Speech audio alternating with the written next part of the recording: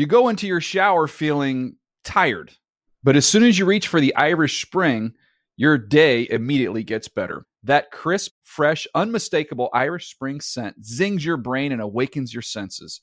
So when you finally emerge from the shower, 37 minutes later, because you pay the water bill so you can stay in there as long as you want, you're ready to take on the day.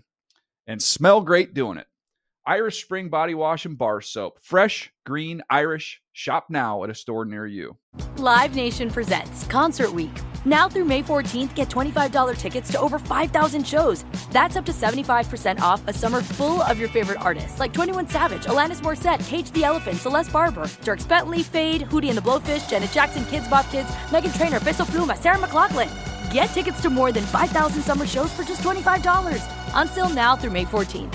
Visit LiveNation.com/Concert Week to learn more and plan your summer with Sean Paul, Sum 41, 30 Seconds to Mars, and Two Door Cinema Club. I'm so excited to tell you JCPenney and country music singer-songwriter Walker Hayes are partnering together on a new limited-time men's collection for the everyday guy. What I love about Walker Hayes is his laid-back nature. He's a family man, and being a country megastar while also having 7 kids, you know he likes to keep his style cool and casual.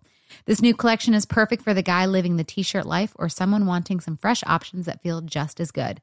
It's easy to wear, affordable styles that celebrate the ultimate family man, along with the quality, durability, and sensibility dads appreciate.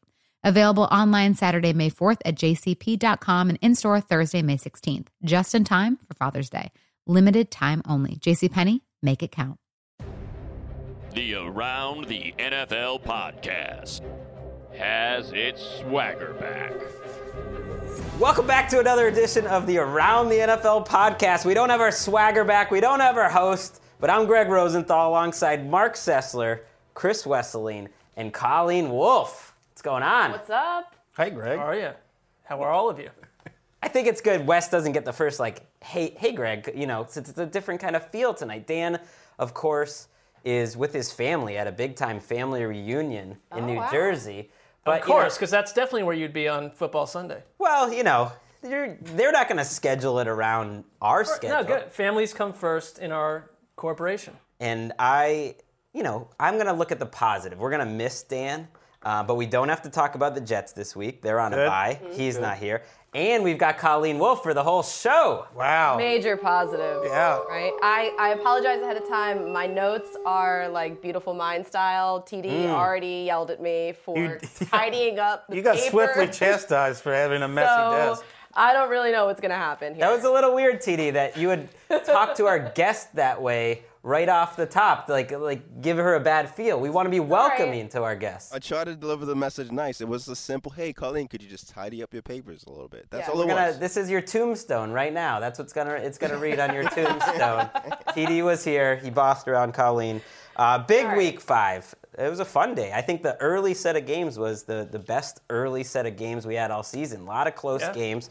And we have a lot to get to on the show. I'm looking forward to it. We're going to talk about all the undefeated teams keep winning. The Bengals, with a big win, go to 5-0 and take care of the Seahawks. Huge comeback there. We're going to get to your Browns, Mark Sessler. The Cleveland Browns, big win today. Were you expecting that?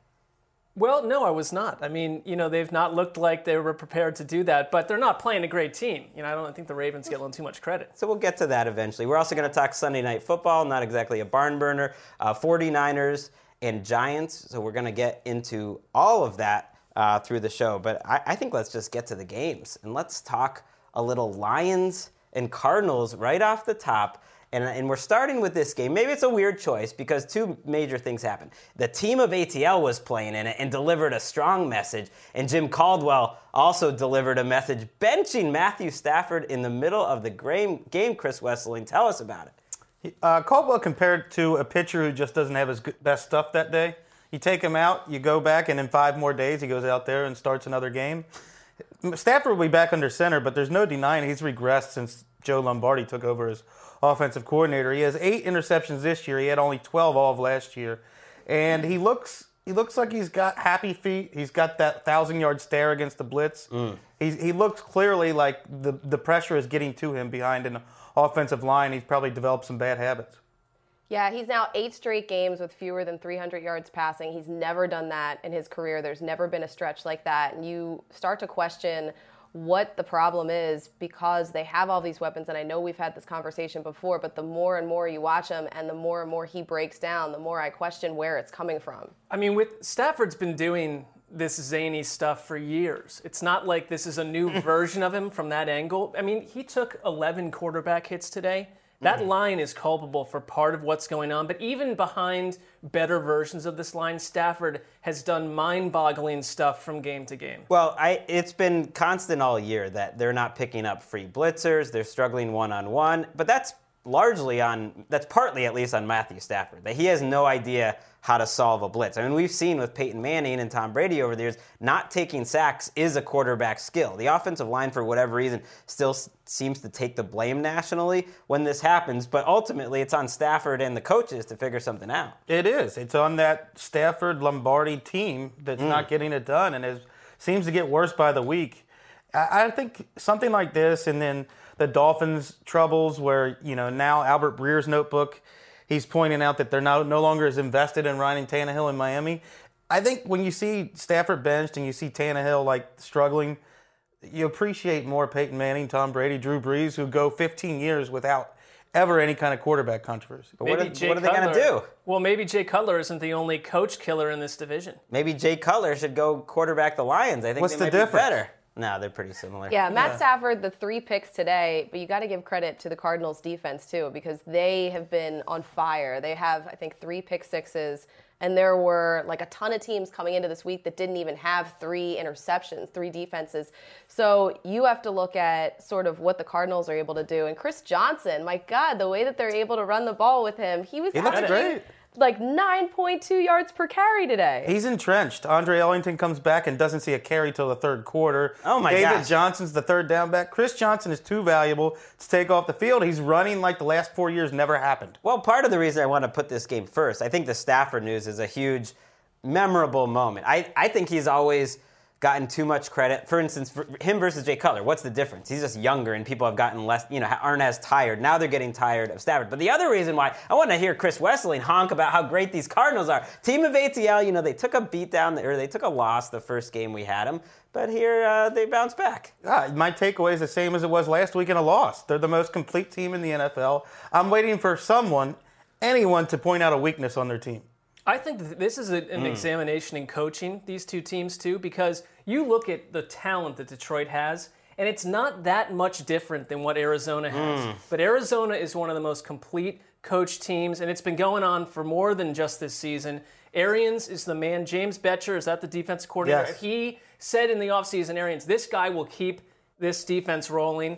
Forget about Todd Bowles. This will be a great transition, and it has been. It's the most opportunistic defense right there with the Broncos this year. I mean, they had 6 takeaways today and stifled the Lions' offense. They fly to the ball on defense, and in offense, you've got guys like Andre Ellington and Michael Floyd who are basically insurance policies. So the Cardinals stay on top of the NFC West, and your Cincinnati Bengals, Chris Wesseling, stay on top of the AFC North. I guess we knew that coming into the week, but the Bengals Seahawks, to me, was the game I was looking forward to most on Sunday. And for the Bengals to fall behind 17 points in that game in the second half, rip off 17 points in the fourth quarter, and win it in overtime, to me, that is the statement game of the day, the Cincinnati Bengals. Maybe the statement game of their franchise history. Whoa! I'm not even kidding. I've watched this team long enough to when they were down by 17, it didn't surprise me. Crumbling again because that's what they always do. I don't recognize these Bengals. It's like nothing I've seen. They have a backbone. Even when they were Super Bowl teams in 81 and 88, their defense wasn't that great. They were always heavy on offense.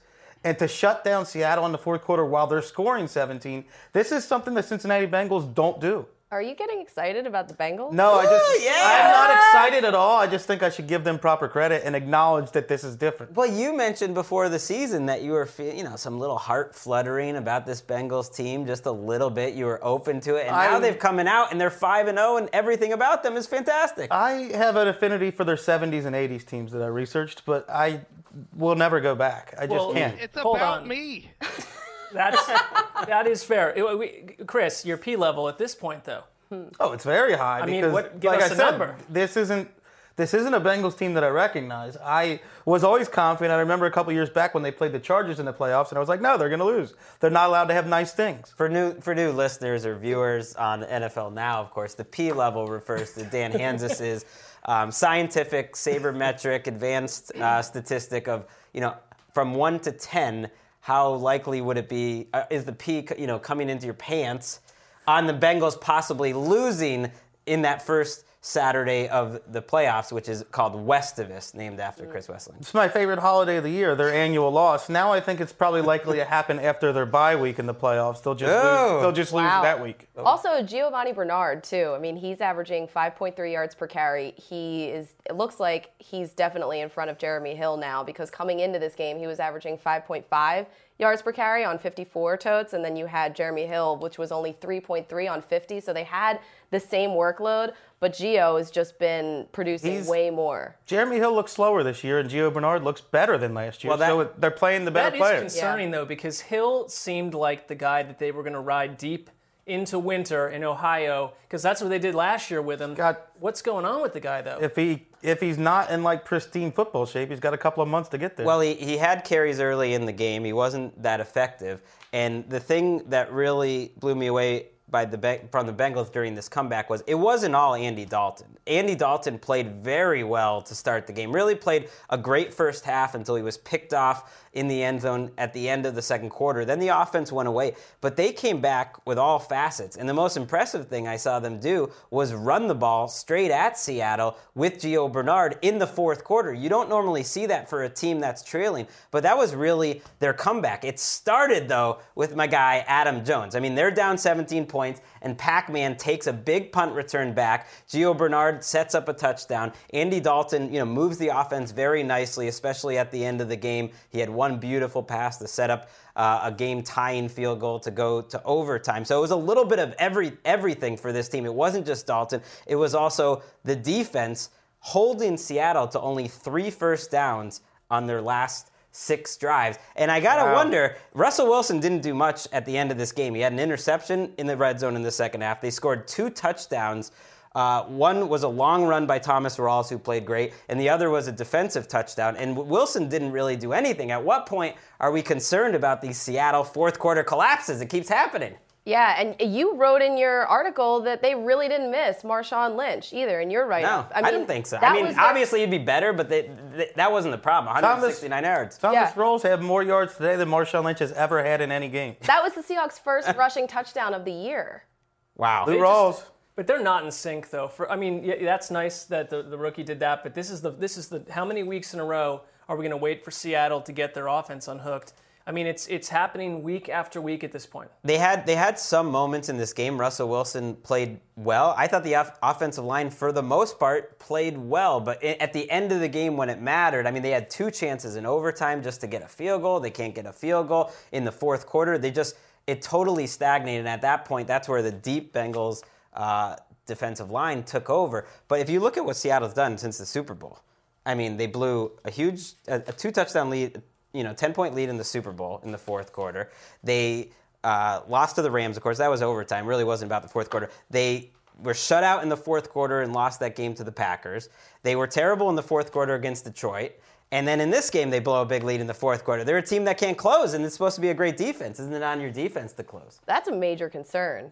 And the fact that the offense, too, they're not producing as much. Jimmy Graham is obviously not a big of part as maybe they thought he was going to be. And that offensive line, it's good that they're playing better, but that's been a problem all season. That gets me thinking. I was watching this game, and I was thinking, well, who's the better tight end, Jimmy Graham or Tyler Eifert? Well, wait, all right, but does it boil down to, because this is the second key player that the Seahawks have traded for, that Darrell Bevels had trouble using. Happened with Percy Harvin. Percy Harvin goes to Buffalo, and he's playing better. And with Jimmy Graham, we heard all week that they're trying to turn him into a blocker. He's not a blocker. Yeah. And then it's 3 catches for 30 yards. Again, it's another week where they're not in sync. It's interesting that the opposite happens on their defense. They bring anyone in, and they integrate them on defense and feature their strengths. And on offense, they do the opposite. Well, that's maybe the risk when you have, a head coach that maybe can't solve the offense as much. I mean, they've been so good on defense that it almost hasn't mattered. But when I was watching this game, and Eifert was a huge factor when you guys rewatched this during the week,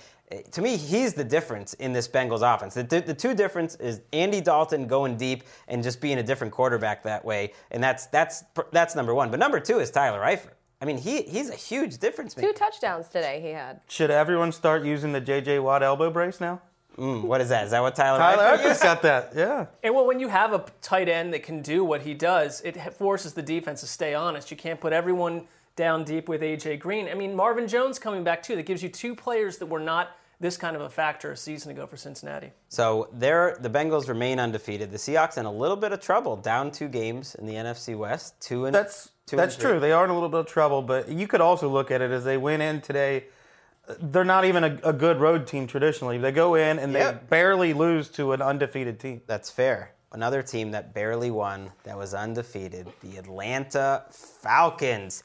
Took care of business at home, 25-19 against the Redskins. Mark Sessler watched this game very closely. Did a pick 6 in overtime by Kirk Cousins. You know, somewhat dim your Kirk Cousins love. Well, I mean, it's a burgeoning love that you. Yeah, I don't know if love is the word, but I think Kirk Cousins is sort of a week-to-week operation where I came away from last week really liking what I saw, and in this game, it's what's haunted him from the start. The turnovers, which were absolutely a killer today, and sandwiched what was at the end when he brought the Redskins back to create overtime. A masterful drive where he just showed better command of the offense than you're ever going to see from Robert Griffin. And so there's things to like, but he's still very much a developmental quarterback at this point, I think. Or he is what he is, and he's going to be turnover prone. He's a different kind of bad quarterback. Pick your poison. Do you want the guy with back-breaking turnovers, or do you want the guy who can't move an offense? He's the back-breaking turnover guy. And he's done it 2 weeks in a row now because he did it right off of the Eagles as well. Yeah. Then you have a ton of stuff that happened in this game as far as the Washington secondary. They were down 2 of their top corners, Chris Culliver and D'Angelo Hall. They were the story of the game because, when this was looking like Washington was just going to take this thing early on, their secondary shut out Julio Jones in the first half. Julio Jones was not healthy necessarily in this game, but they absolutely closed down on the passing attack, and I thought they did an excellent job, but you just can't hold that offense down for that long, and Devonta Freeman got unhooked. He had a huge day. More Kyle Shanahan love from you, Mark, please. I love Shanahan because I think if we want to, Hugh Jackson is probably one of the best play callers in the league, and that's a big reason why Cincy's doing what they're doing. But Shanahan and what he's done with this offensive line and the way that the running backs are responding and what it means for their passing game, I honestly feel like he is the key to what's happened in Atlanta. It's so impressive that for years we saw this offensive line couldn't block anyone. Pass block, run block, anything. And now Freeman's rolling up 170 yards every game. I think the bigger factor is the schedule makers giving him the entire NFC East right out of the gates. Which they just swept. They're 4-0. They just won the NFC East. It's over. No one's going to get more than 4 wins in that division. Well, that's impossible, actually, statistically. I think over their next 6 games, they only face 1 team with a winning record. So they've beaten the NFC East. They've beat the Texans. So they're 5-0, and yet each one of these games is absolutely, almost every one of them. Up until today, they gave up 20 points in every one of those games. And they're all crazy endings. When you're watching this, did you kind of think, this isn't really a Well, because our job is to go and write these, and you kind of build your narrative as it's closing down towards the end. And the thing changed like 17 times, so I was pulling my hair out because it's like, how do you describe what just happened? And part of it is that I think they're both... On one level, they're incomplete teams as well. I don't think that the Falcons are a quintessential 5-0 type team. Well, maybe don't write before the end of the game, Mark. Well, it's due 2 minutes after the game. I don't do it. I'm not a robot. I like to get my stuff together. And it was an exciting game, though. One of the better that we've seen all season. It seemed like a game where the Falcons were determined to blow up. The missed field goals. I remember the play I happened to look up, and Matt Ryan had a wide-open 40-yard touchdown to Leonard Hankerson, and he just sailed it, and then they missed the field goal right after that. He had a fumble, a lot of throws for a great quarterback.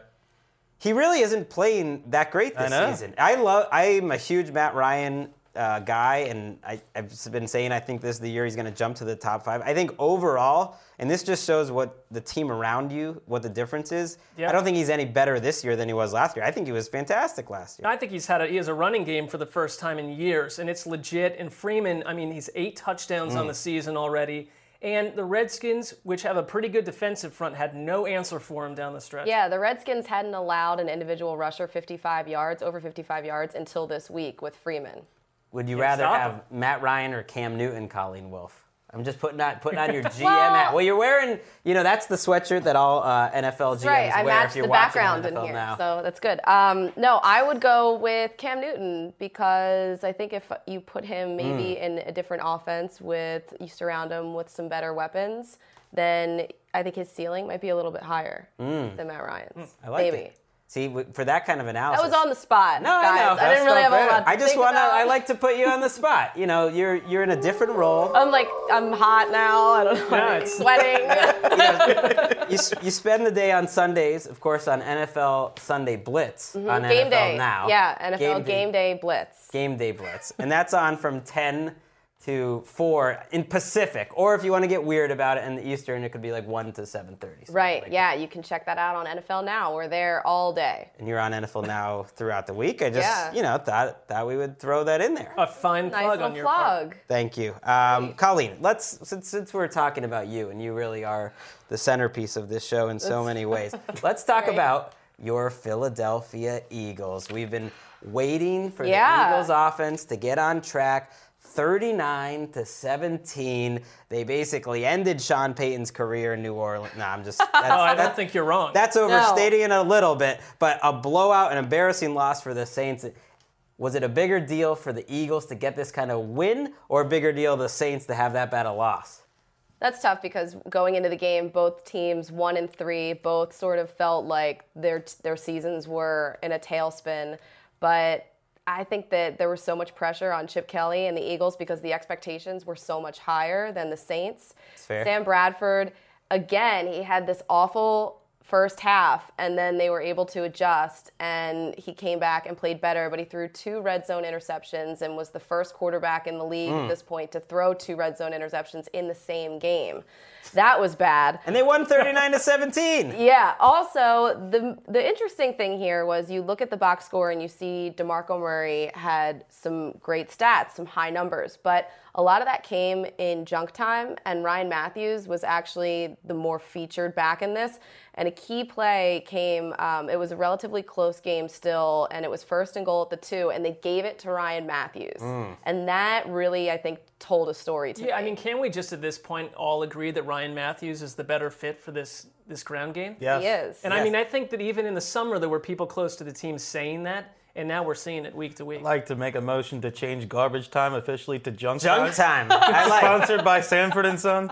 We need more junk Yes. in our lives. It Junk was, time. It was not good. Also, there was a play that Sam Bradford threw a touchdown to Josh Huff, and you tweeted about it. 2 Saints defenders just smacked right into each other. That was pretty much the play that turned the Eagles season around. Just football was. follies, 2 Saints defenders bonk heads, fall down, and so the Eagles get a big run after the catch. And it was another game where, and I think that you're right, Greg, about Sean Payton. It's another game where we saw Payton, quietly squaring off with Rob Bryant on the Yes. sideline. And Connor Orr, who wrote up the game, had this line that I love. He called it, "The game had the look and feel of a Zeppelin rapidly falling to earth." Sounds So the like a Saints- line out of the Sessler repertoire. Well, I mean, it seems accurate, though, because if you're a Saints fan after many fun seasons, over the past decade plus, what a disaster this team is right now. What is your hopeful takeaway? What do they do well? I think their end of the year video for NFL Films will be the 2 defenders crashing into each other. Yeah, and Fletcher Cox, he just blew up Drew Brees. On cue with the highlights there. Wow. We were Wow, look watching at it. that. She's a pro. 3 sacks, 2 fumble recoveries. He had a great game. But Drew Brees and this offense, you can really tell how much they miss Jimmy Graham. Well- I mean, just the fact that that's sort of a Jenga piece that Shaq always They talks missed about. 2012 altogether. They miss a Everything lot. about it. They miss even 2013 when they won a playoff game in Philadelphia. This offense has really not been blamed for this start because the defense is such a tire fire, and that's fair. The defense is arguably the worst in the league. But the offense is 30-40% worse than it used to be. You could see it in the Dallas game, even with Drew Brees back. They're not going up and down the field. Willie Snead is their number 2 receiver. They have great running backs, yet the running game's not really that consistent. It's just a dim version of what they used to be on offense. And there's not big plays. Yeah, they used to be a big play offense. There's not big plays. And look at Spiller, 2 yards on 6 touches. I think part of it is that what we wrote about and heard about the Saints in the offseason was, this late period Drew Brees is going to be surrounded by a Dallas Cowboys clock-chewing offense. And that sounds great in May. But then they aren't able to get it done. They just cannot get it done. And your defense is on the field. Right. I mean, the Eagles had 300 yards in the first half. And it wasn't a blowout at the time, but they had 300 yards in the first half of the game.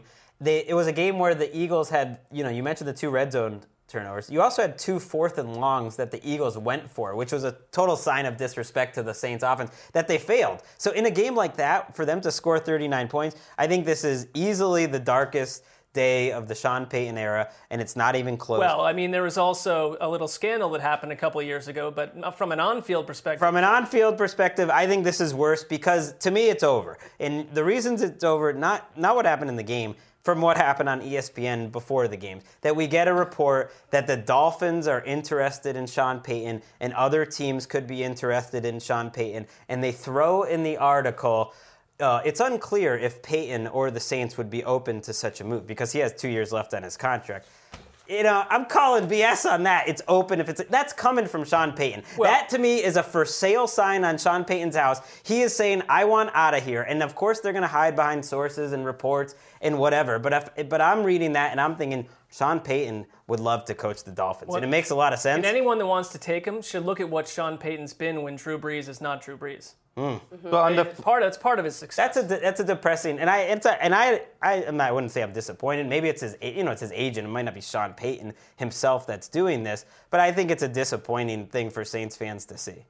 I think on the flip side, that big takeaway from the Saints, but I don't think you take anything away from this game if you're the Eagles. I don't think you can. The Saints are that bad. And the Eagles scored on their last 7 drives after having 300 yards in the first half. I just don't think you can measure yourself against the Saints. Colleen looks I don't buy it. No, I don't buy really? anything that the Eagles are selling at this point still. Just because they looked so bad. Well, they were 1-3 2 years ago as well. Not that really means a whole lot, but Chip Kelly got that team into the playoffs. And I don't know. They lost this is another the Saints. team. They lost. And this is another team, though, that unlike the Seahawks have a lot of new parts happening on offense, and maybe it takes more than a month. That said, I'm with you.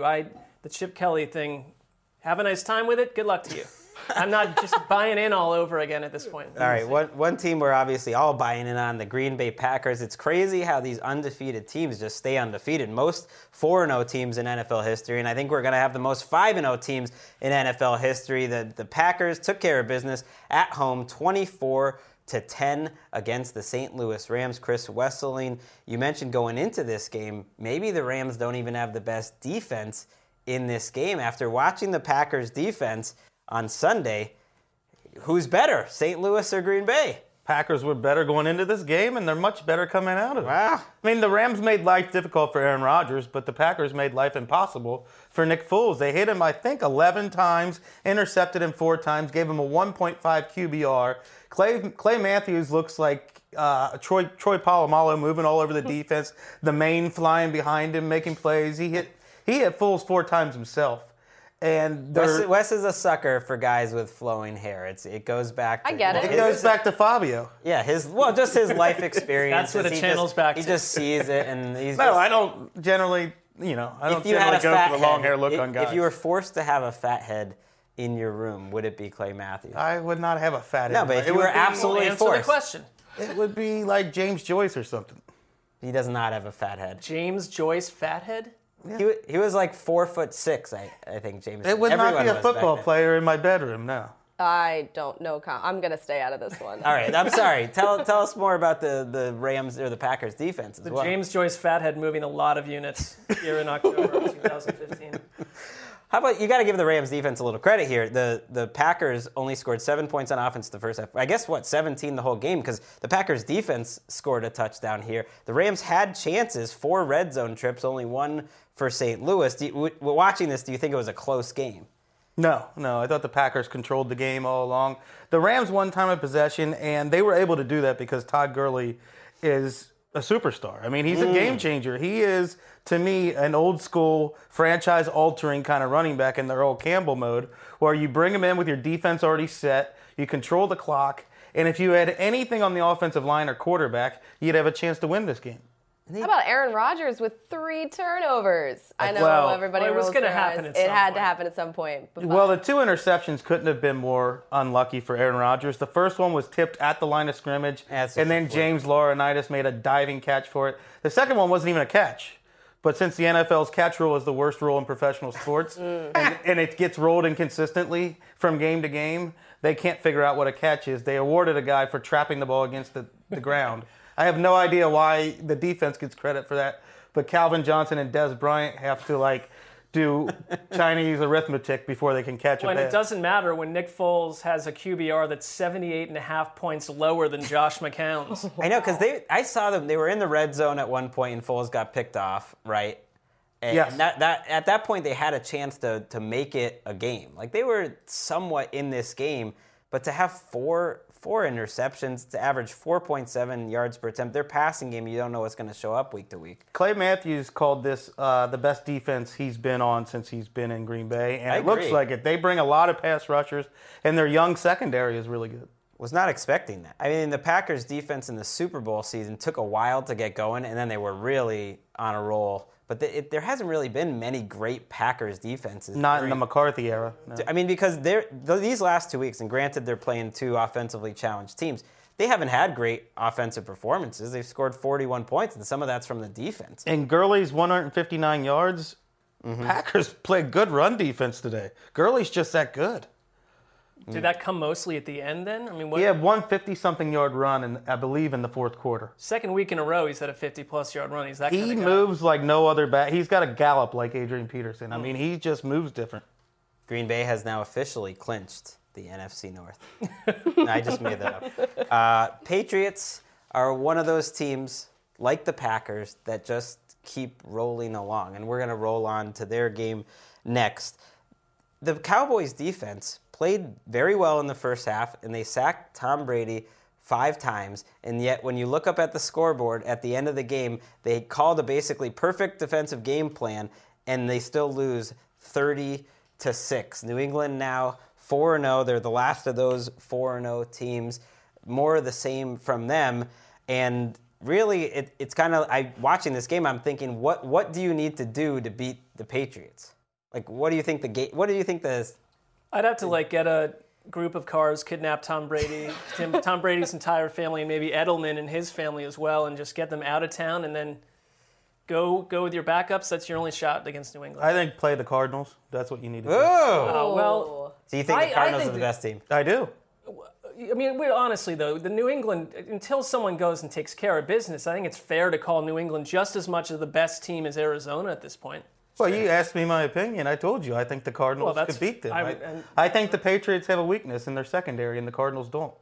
What Not about today, they didn't. Dion Lewis today? This guy, I mean, I saw him with the Eagles, and I never saw him in the game do anything like that. The way that he made people miss today and the production that he had, God, it makes me question the Eagles, but it just makes the Patriots so much stronger, the fact that they have him and he can do these things. 93 total yards on 14 touches doesn't really explain what he did today, because he must have had 9 broken tackles. And that's what he's doing every week. I mean, he is one of the best I've practically ever seen at just making people miss with, which he's got a couple of feet in front of him. It's uncanny how well Dion Lewis is playing. He's in the perfect offense because Brady's basically running a spread offense. Right. And he's doing short passes.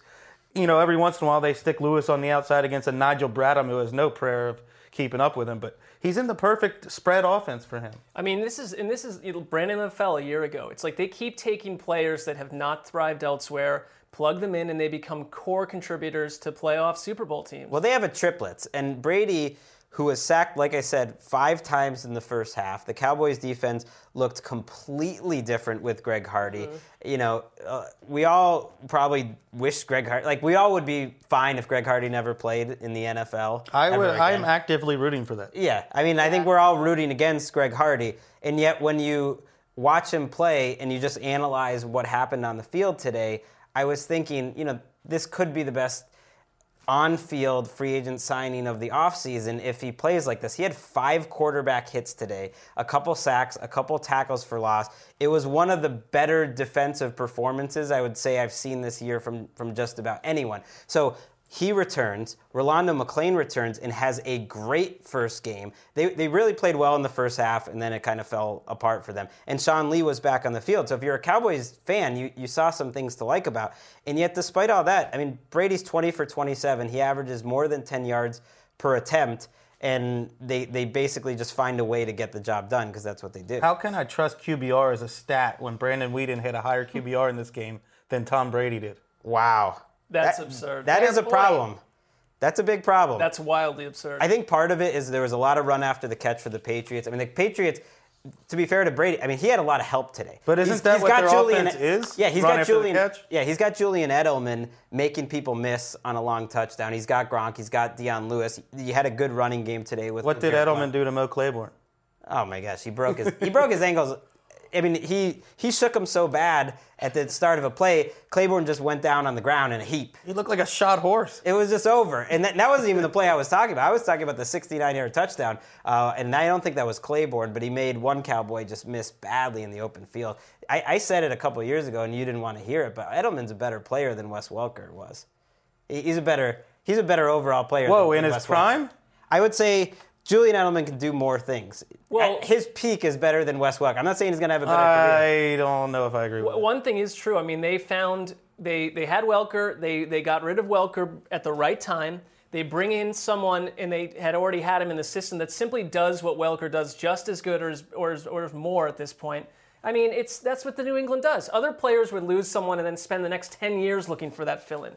New England just does it over and over. That's so true. We have to bring up, though, too, the Cowboys' offensive line. That's all we heard about. Everybody chirping about greatest the offensive in history. line. It's so great. Like, DeMarco Murray gone. Doesn't Quality matter. Plug there. somebody else in. This line does not look as good as it was sold to us the entire offseason. And as you wrote in your write-up, Greg, the offense in general, they went without a first down for 25 minutes of the game at one point, the offense. And that was at a time when the Cowboys defense was playing great. They had 6 straight 3-and-outs at one point. And that's why I'm giving the Cowboys defense a lot of credit here, because their offense put them in such a bad spot. Yeah. And even though the Weeden stats are bad and the overall Cowboys stats are bad, they're very misleading because the game was wildly over before they did anything. And a lot of that, I think, as Weeden, is that they just trusted they could handle the Cowboys receivers on the outside, and they loaded up the box. But with that said, they had a ton of penetration on the offensive line, a lot of tackles for loss, getting to Weeden very quickly.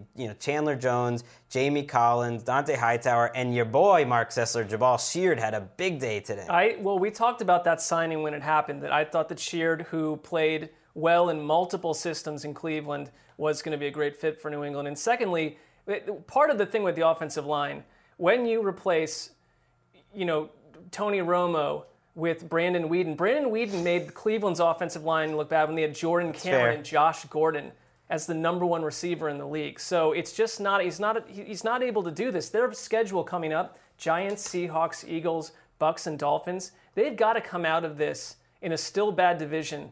He's got to win some games. Or he might not get a chance. They might bench him. I think they're going into the bye week now, and I think they'll strongly consider Castle. I don't know if that's going to help matters or not. You know how much I've ripped on Castle over the years. He's a much better quarterback than Brandon Weeden. Thank you. I didn't want to have to say. Well, we'll see. I'm not sure I trust any Castle narratives at this point. That's true. That's also, just how bad Brandon Weeden is. Bill Callahan, I think, leaving, that hurt them. That's a huge thing with the offensive line as well. So their offensive line is struggling.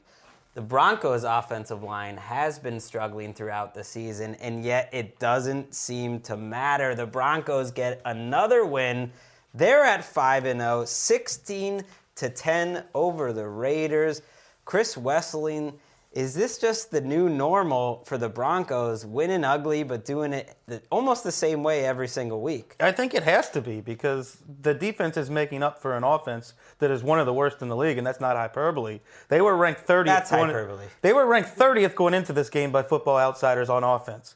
Peyton Manning did not have any touchdown drives again. This also happened in Week 1. 2003 is the last time a Peyton Manning-led team did not have a touchdown.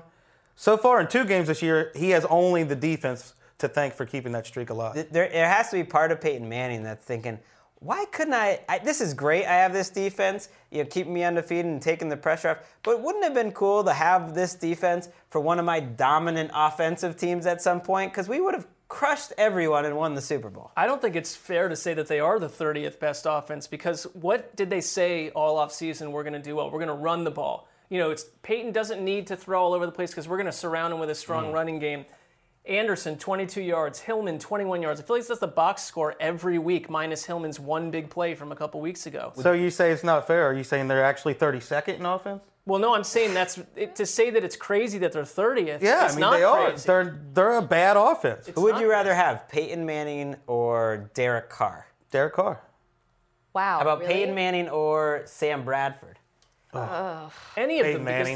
they're not turning guess 40 in so. a year. You would. All right, so There's only so much. I think there's only so much you can do on offense with Peyton Manning right now.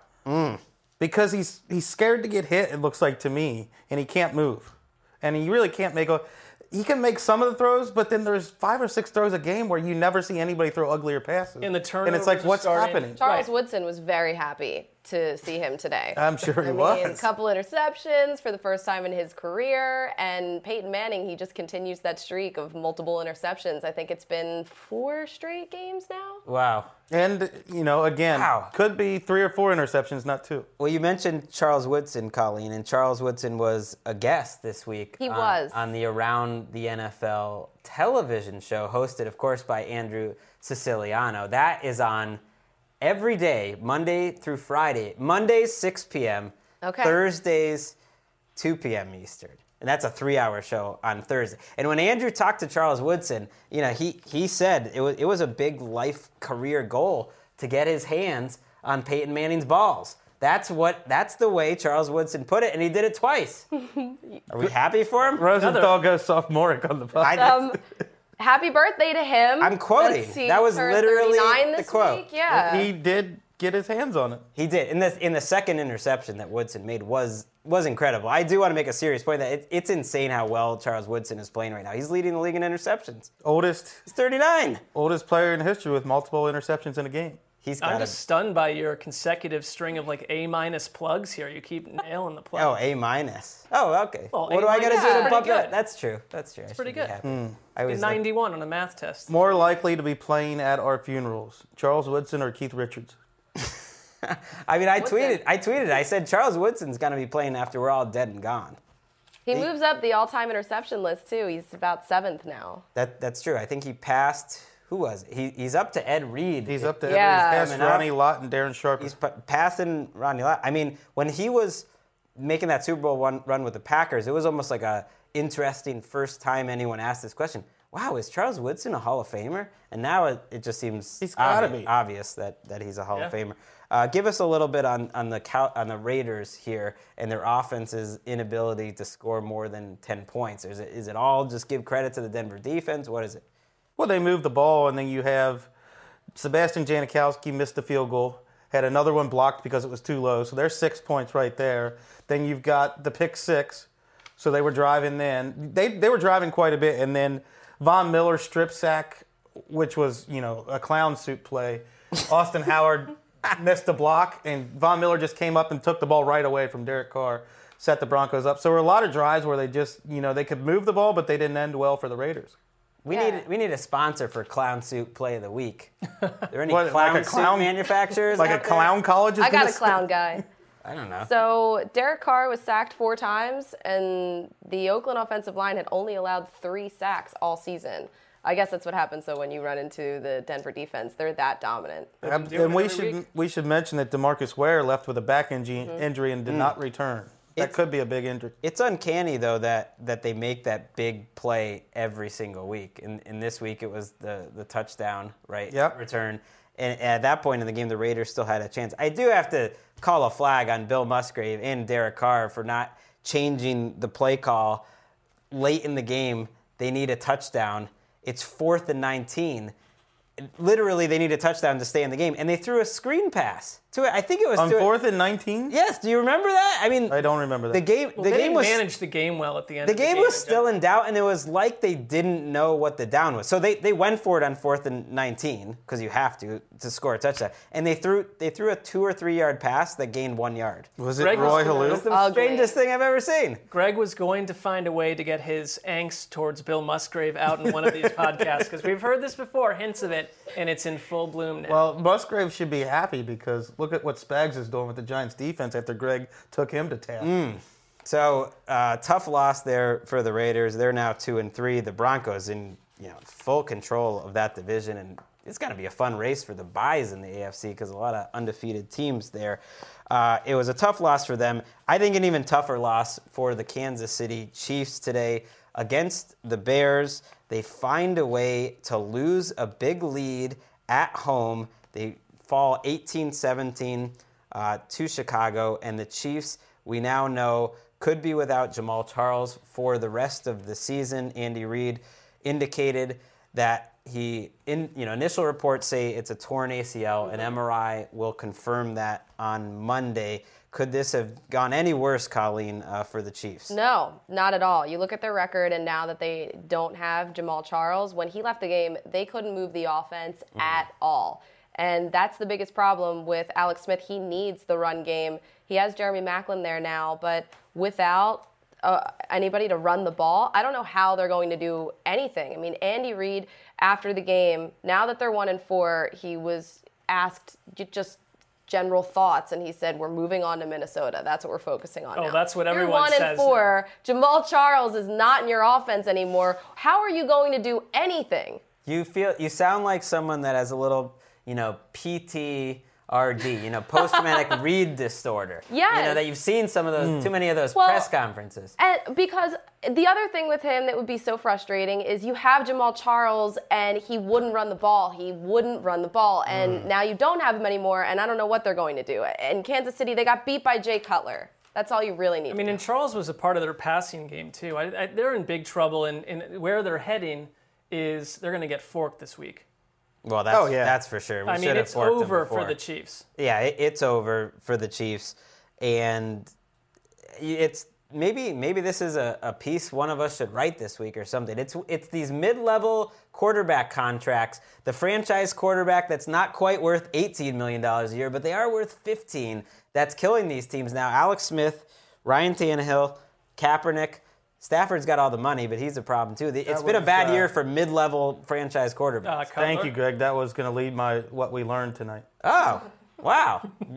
I just gave you the idea. I had something like that going around in my head. But I really put it in. You did. You put it all together in a digestible way that people could understand. You did. You guys work so well together. It is like impressive. hand in glove.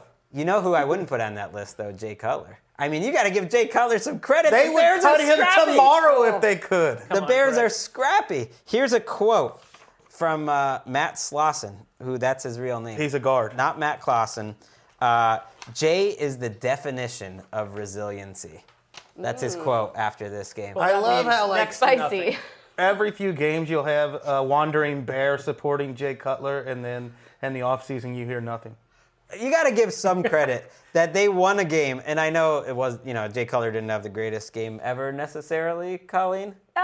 There were a lot of miscues. There was a botched snap at one point that he almost fumbled, and he did manage to throw a touchdown out of it, but it was just a sloppy. Both of these quarterbacks were in the Gabbard zone. Well, they also found a way to win a game. The Chiefs found a way to blow a game where they had a touchdown on defense from a Jay Cutler fumble. I was going to give him some credit. His leading wide receivers in this game are Marquess Wilson, Cameron Meredith, and Josh Bellamy. Those are his top three wideouts. Alshon Jeffrey, no Eddie Royal. Give Jay a little bit. I have to go to Roto-World and find out who Cameron Meredith is. I've never heard of him. He was doing something last week, and I was like, who is that guy? Who is Meredith? Undrafted out of Illinois State. They just picked him out of their backyard. Matt Forte deserves really all the love. Yeah, I mean, he had a good game. He had 20-some touches and over 100 yards. I'm just saying. All the love. All the love. All of He's my carrying love. this team. Hey, the Bears, we thought they were the worst team in the league. They've won Is that 2 a Led games. Zeppelin? They've won 2 games in a row. Chiefs Well, you're have right. to be in that mix for the worst team in the league. Well, right? look, there's a reason Yeah. why we never believe in the Chiefs. When your best player is Jamal Charles and you know that if he goes down, they're done because you don't have a good quarterback. TD, puts little thoughts into my ear every now and then, or tells me what game is coming to next. Also, when we're outside of the studio. TD, too, but since you want to dig, you want to get a dig in here somewhere, so let's just have you voice it instead of me, doing it for you. I mean, your boy Dave Damashek has the Chiefs as his Super Bowl pick, so He does that every year. pointing that out. Does he have them over the Texans in the AFC Championship game? He does. Oh my gosh! Wait, this is the guy who had Jay Cutler for MVP last year. That's Well, he had the Bengals recently, and he was maybe a year or two early on that. So the Shaq kiss of death. Shaq loves the The Chiefs. Chiefs are done at 1-4. The Bears deserve a little credit for being feisty. Well, they at don't 2-3. deserve a lot of credit. I think we've said enough. Okay, let's move on to another game that we're not going to talk that much about, probably, the Bucks and the Jaguars. But at least, Chris Wesseling, this was a little more entertaining, a little more filled with offense, some young quarterbacks, and the Bucks get their second win of the year, 38-31 over the Jaguars. Well, look, this game was sneaky exciting. Doug Martin ran about as well as anybody's run all year today. He looked, from start to finish, he looked like a complete, impressive, dynamic running back. Just took over the game, and maybe that had to do with the Jaguars' leading tackler, Paul Posluszny, was out. So they were a Swiss cheese defense today, but Martin looked great. And they've got this dude named Howard Jones that they signed. They signed him off the Pittsburgh Steelers practice squad, gave him the highest contract of anybody on a practice squad. Active for the first time today, and he's flying around the field. 2 sacks, no one else to blame. That's why they call him the scientist, Colleen, by the way, because he's got all the lowdown. Well, I think Howard Jones. Howard Jones is like a mid-'80s pop singer. Synth pop guy, yeah. Had a 6th grade girlfriend. Right. where If you were writing a headline for the Bucks on defense, you would say things can only get better. It's like if you don't have enough money for a Howard Johnson, they have the Howard Jones down the street. The lights are on. Trampling all over our Howard Jones music talk. Can we talk about Blake Bortles for a second? I mean, his last 2 games put him together, and I think we're seeing some progress from this guy. He looked good today, and you've got Julius Thomas coming back. He was worked in slowly. He didn't start, and it seemed like he was playing on third downs initially. But you've got all the, Julius Thomas, Allen Robinson, Allen Hurns is coming on. The albino tiger might come back at some point. Marquise Lee. They've got some weapons on this offense. Yeah, and also, I mean, you have to be happy for Lovie Smith because he gets his first home win ever with the Bucks. Wow. Yes. I didn't realize that. Crazy. I know. That's depressing. How does that man have a job? I know. So that They happened. were 0-10. That's crazy. Well, okay. Yeah, the one thing though, I thought the Bucks defensive front did look a little bit better than the Jags. You look at those 2 offensive lines, not the best in the league. Yeah, because Bortles outplayed Winston. Bortles played really well for the second straight week. I think there's some real tangible improvement. Well, Here's the problem, though, in Jacksonville, because, we just took, Lovie Smith to town for not winning more than 1 game at home. If you're the Jaguars, you're 1-4. At some point, this coaching staff that we have just given a huge leash to has to start winning these games. This was a game they had to win, they're not doing it. I think this is one of it's only been a season and a half, but this is a really tough loss for the Gus Bradley regime. I think to get that kind of performance from Blake Bortles, where he's 4 touchdowns, 9.2 yards per attempt, 31 points, you finally get an offensive performance, and then your defense, what this team is usually supposed to be about, to give up 38 points to Doug Martin and Jameis Winston, and you're not even the best team in the lousy state of Florida. You're 1-4. It's hard to see progress there. Right. They got ran over, 183 yards on the ground, given up. I mean, really this is think not Seattle light. I really think if Bortles develops into the guy you think is the face of the franchise, the coaching staff will be fine. I guess. You don't want to bring in a new coach when Bortles is playing well and finally looks like a. Well, a good young quarterback can extend your coaching career for a long time. The same is true for Lovie. I mean, he's already matched last season's win total. Yeah, I would have never guessed that a game with Winston and Bortles would have over 10 yards per attempt between the two of them. That's true. Or 69 points. Out there throwing bombs. Jaguars got to get some wins before they go to London, I feel like. I mean, you're going to be covering them there soon. I guess they only have one more game before they go. Yeah, a win. How about a win? Add a little sizzle. You're going to be covering, Jaguars-Bills is the game. You're going to be entrenched with the Bills because you and Rex have such a lovely relationship. Well, I'm open to seeing my mind changed. All right, let's talk about those Rex-led Bills. They find a way to get a victory in Tennessee. It was 14-13. Maybe not the prettiest game in the world, but the Bills were down, feeling like could be a little bit of a low point in their season, and they do come back to win the game, Colleen. Yeah, and the Bills, they were without Sammy Watkins, LaShawn McCoy, Carlos Williams. They had really no offensive weapons. And Tyrod Taylor, he did a lot. He rushed for over 70 yards in this game, and he even caught a pass from Chris Hogan. Whoa! Set up a touchdown. 7-11. Yeah. So and they even got some production out of Dan Herron, who they signed this week. So he was the other leading rusher behind Tyrod Taylor. So this win, they barely edged the Titans, but it wasn't pretty. They did it though. They have got nothing through the air without Watkins in there. There's just not a single receiver that stood out to me. It was one of the more stunning score lines I saw today when it was 3-0 at halftime. I was shocked that the Titans' defense, which has not been good this year. I know the Bills were missing a lot of people, so maybe I shouldn't. But I like Tyrod Taylor. The more I watch him, the more I like him in general, and I thought he would find a way. And he did. I mean, he runs for 76 yards. The next leading rusher on the team had 28 yards. Who would you rather So they had no running game and Chris Hogan as their number one receiver, and they won a game, so they deserve some. Who would you rather have running your defense, Rex Ryan or Dick LeBeau? Oh, Rex Ryan. Rex Ryan. It's not even close. Why is it not even close? Because Dick LeBeau's 80 years old or whatever. He basically just got fired by the team that loved him. Yes, it is. I mean, how could it? I like Dick LeBeau a lot. I mean, I think he's there. That's one reason that they've changed. They've changed a little bit this. The wild eyes are coming out at me for the ages. Maybe he'll take you to bingo with him.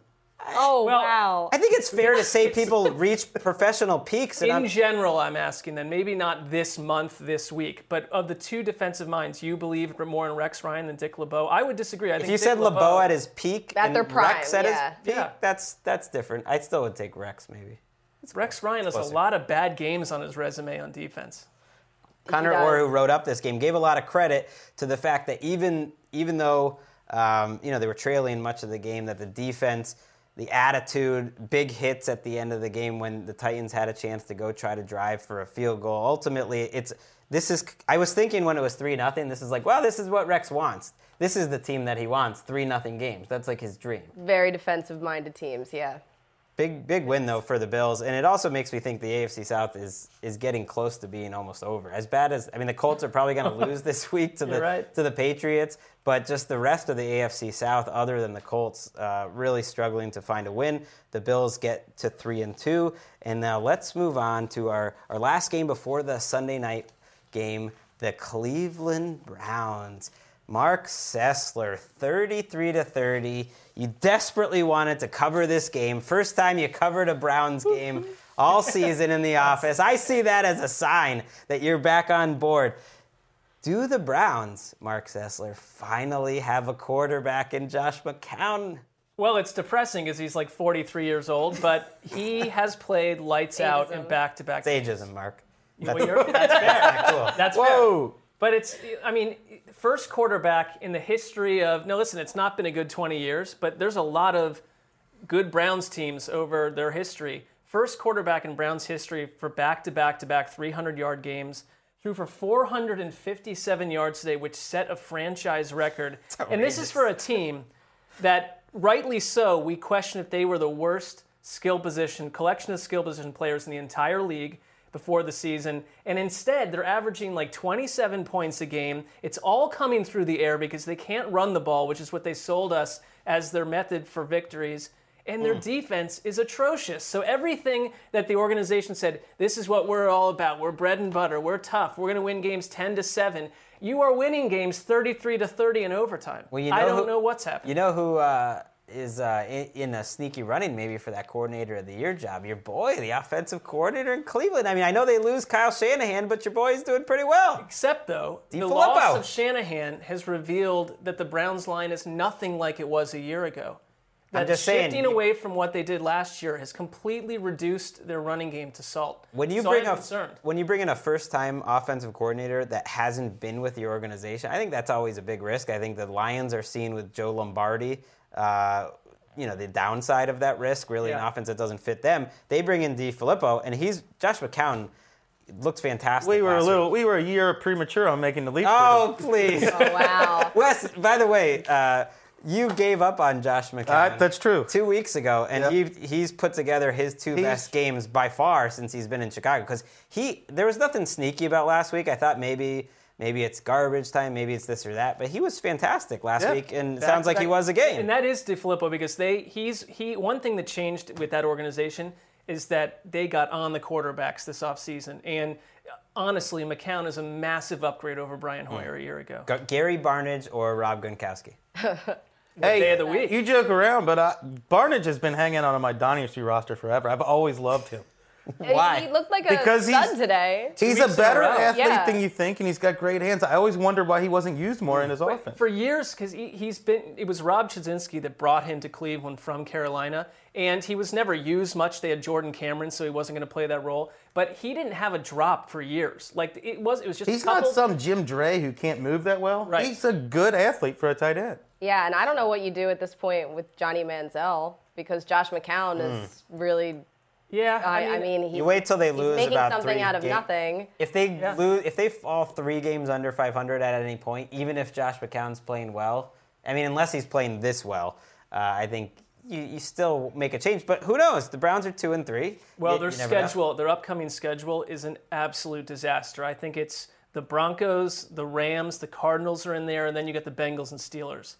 Colleen, That's as awful. Absolute murder's row. what would your official title be on NFL Sunday Blitz? That's a great question. I don't know, because We I was going to say figure as the that out. host, but you're not They the don't do host. titles on you, that. You kind of jump in and you talk. But when you're over there, can you tell the difference on a day where Mark Sessler comes over to the couch after a Browns win and a Browns loss? Like, what is the difference? Like your interaction with him, his with the rest of the guys, everything like that. Well, it's only happened 2 times, so Right. it's a small sample size to deal with. But wait a minute, the Ravens.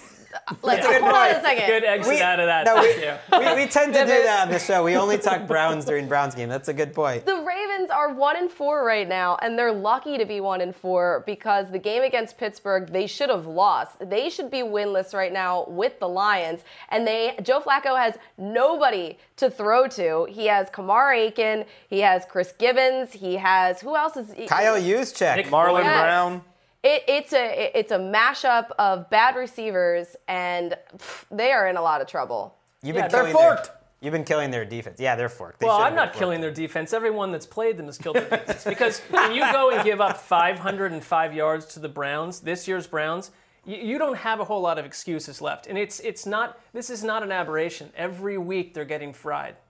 Justin Forsett, though, did have a good game, 121 yards, but that's against the Cleveland run defense. Which is a shockingly terrible group of run stoppers. Like, they have no one that can contain the edge. Just run around the tackle, and you're going to be fine. Yeah, Trestman 20, has 30 field yards day. at a time. You watch long enough, and even if the coaches remain the same, team personalities, like, they eventually go away. Like, the Steelers are now a bombs-away passing attack, and the Ravens are one of the most lifeless defenses in the entire league. Could have used Pernell McPhee, I think, for this season. That's a great point. All right, a lot of great points happened today. Most of them by Colleen Wolfe.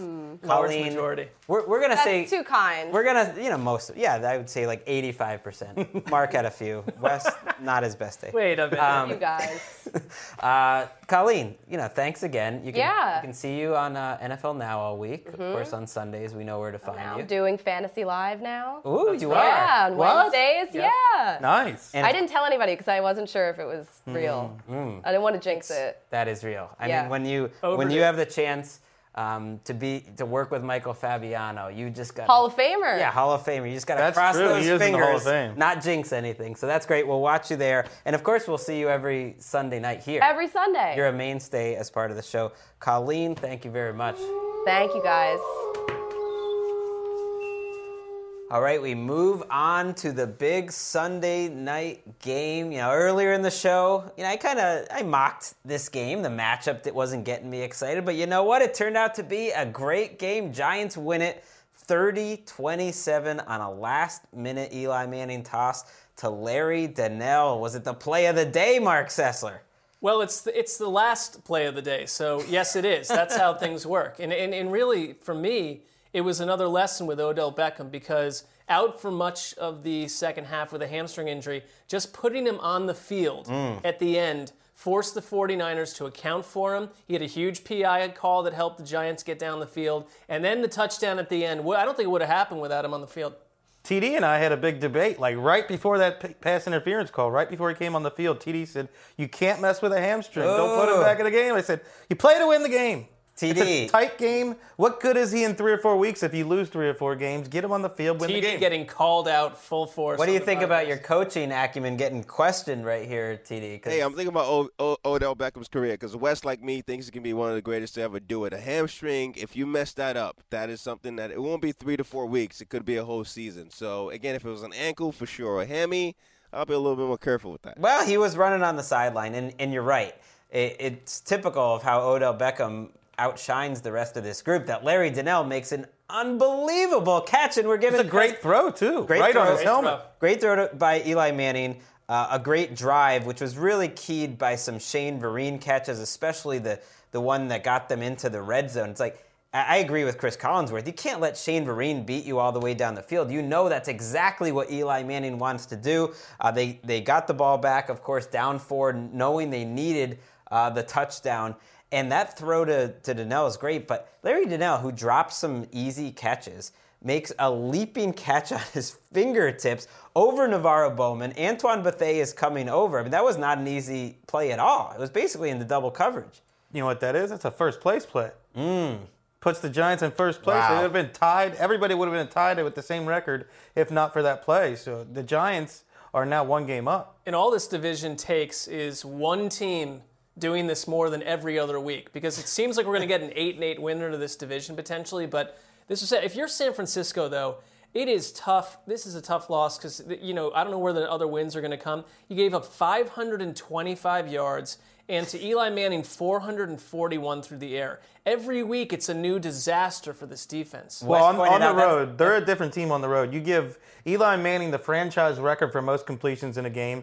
Big Ben had one of the best games of his career against this defense, and Carson Palmer lit him up too. Yeah, you mentioned, this was an average day for them on the road, and it's a shame because after such depressing losses the last couple weeks and games where we started questioning the future of Colin Kaepernick, and I don't think he settled those questions on Sunday night. Kaepernick goes out there, he throws for 262 yards, especially in a couple touchdowns, especially after early in the game they weren't getting anything done. They moved the ball very well in the second half. They have a touchdown drive when they absolutely needed it to take the lead. It looked at that point like San Francisco was going to win. Carlos Hyde ran the ball fairly well. Anquan Boldin gets off. They even woke up Torrey Smith. He's still on the team. And yet they still can't get a win because the defense collapses. If it's not one thing, it's the other. Yeah, and I think you have to start questioning some people in the front office for the change in direction on this team.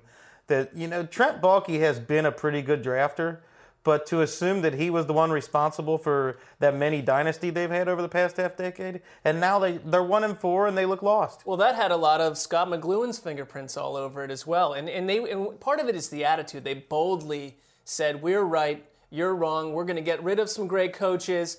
Bring in, 14 players are going to leave the building, but don't worry about it. We got it under control." And there's the results. You're not a good football team anymore. Yeah, the offseason moves were one thing, and the retirements were bad luck. And even at the end of last season, it was clear that the time had run its course on Harbaugh. What I have a problem with is really the animosity that was building about credit before that all happened, dating back to last offseason, early last season. These were rumblings we heard about a while ago, and if you're a 49ers fan, you're going to want some changes again. Yeah. And Tom Sula sweating like a madman on the sideline tonight. He needed this win, and I just thought it's a tough situation. So the Giants go to 3-2. You got to give them credit after some brutal losses to start the year. They have won 3 in a row, and they've been. Wes, we talked about it earlier in the week, just in the office. They've been the best team in the division. I mean, they've been at least consistent where you kind of know what you're going to get from the Giants. Not a great defense. We don't know if they're going to win more than 9 Much games. better defense than we gave them credit for. Right. But they're only that way because Tony Romo and Des Bryant are not on the field. That's the only reason that they are. That's fair. So that's fair for them. I think this was a fair show. I miss Dan. You know, I don't like I like it when Dan's hosting. You can just kind of sit back and crack wise.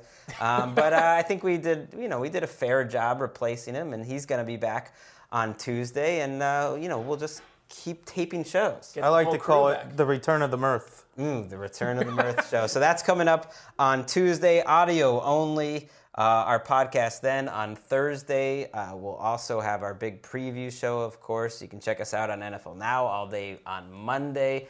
And that's really it for the Week 5 podcast. See, TD, there you go. Set it up. All right, for Greg Rosenthal, Colleen Wolfe, who did a great job today, Mark Sessler, Chris Wessling, all the guys in the back. We'll see you Tuesday.